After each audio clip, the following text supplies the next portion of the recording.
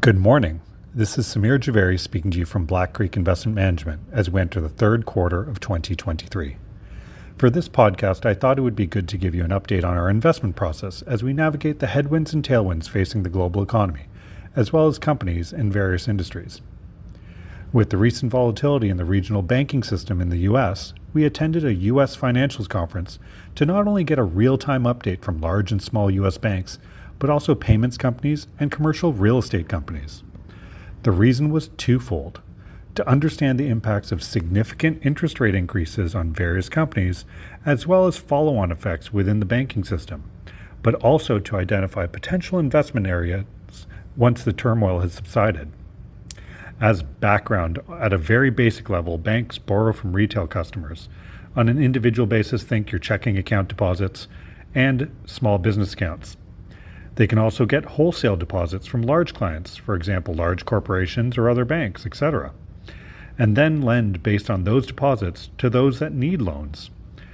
With the rapid increase in interest rates over the last year, many banks found themselves with their cost of funding increasing and or deposits leaving for higher interest rates. When interest rates were zero, some banks invested excess deposits in longer-term rates. So if their customers asked for their deposits back, they would take a loss by selling their investments. This led to an acceleration in deposits that weren't insured by the government leaving for insured institutions. Many of these were side effects of 0% interest rates for many years, and then the sudden and steep rise in interest rates by 5% over 12 months. All of the effects are a little convoluted, but directionally have the same impact for many financial institutions that were affected. They are negative for profits and or regulatory capital. In attending the conference, many of these impacts were confirmed by the financial companies we met. The cost of deposits is increasing. In a digital age, the speed of movements of deposits also increased. So the spread banks earn with their customers is under negative pressure. The government intervened to ease some of these pressures and delayed the recognition of the losses weaker banks had incurred. But there was a cost to this assistance, and most of the banks indicated they were expecting their required capital levels to increase. There were exceptions, though. The larger banks that were magnets for deposits benefited. Also, a few of the regional banks have more conservative policies, so they didn't invest deposits in longer-term investments and thus were not impacted by investment losses. These companies are potential future investments. We also attended presentations with several payments companies and commercial real estate companies. The commonality is that fast rising interest rates increase stress in their respective companies. For the payment companies, it puts their customers under stress, i.e. their credit card payments costs would increase, and default rates are starting to drift up, while still at low levels. For commercial real estate companies, some of their customers are making remote work more permanent, which decreases their revenue, while their costs rise with interest rates. Think of it as their mortgage costs. So the rapid rise in interest rates is a stress for most companies, although the larger companies and those with strong balance sheets can benefit.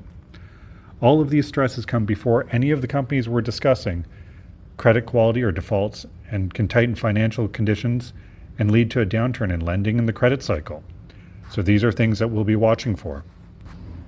While a bit complicated, it can be easier to understand if one looks at it from a personal perspective.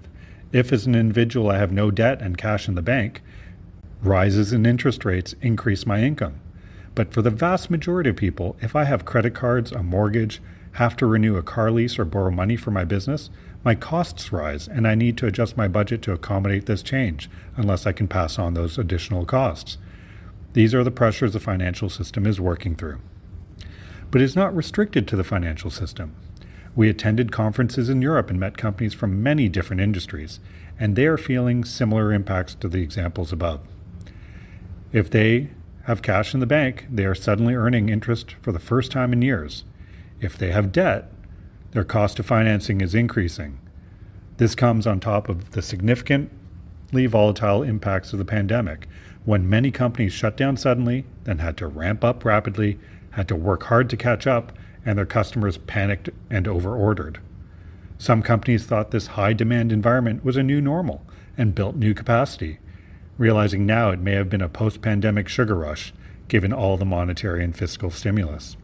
In essence, their customers ordered a lot of toilet paper and their cupboards are stacked full.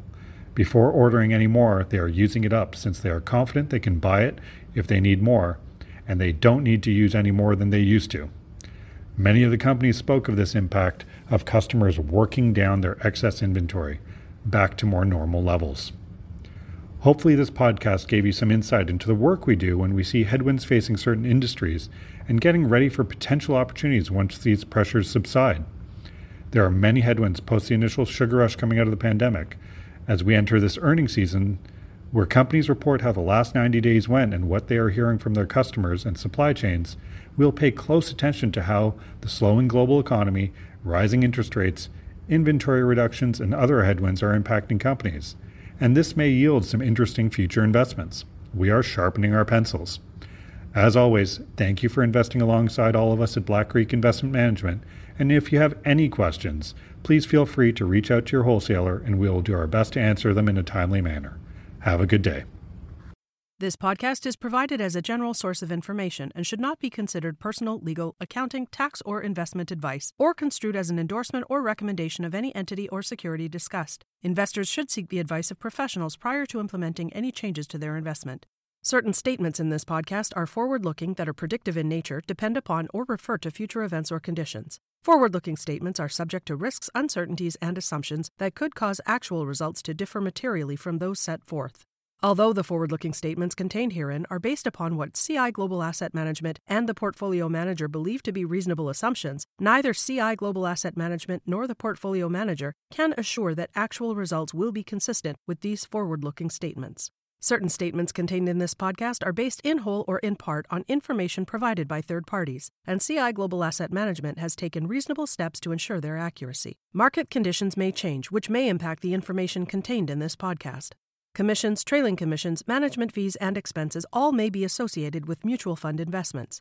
Please read the prospectus before investing. The indicated rates of return are the historical annual compounded total returns net of fees and expenses payable by the fund, including changes in security value and reinvestment of all dividends or distributions, and do not take into account sales, redemption, distribution, or optional charges or income taxes payable by any security holder that would have reduced returns. Mutual funds are not guaranteed, their values change frequently, and past performance may not be repeated.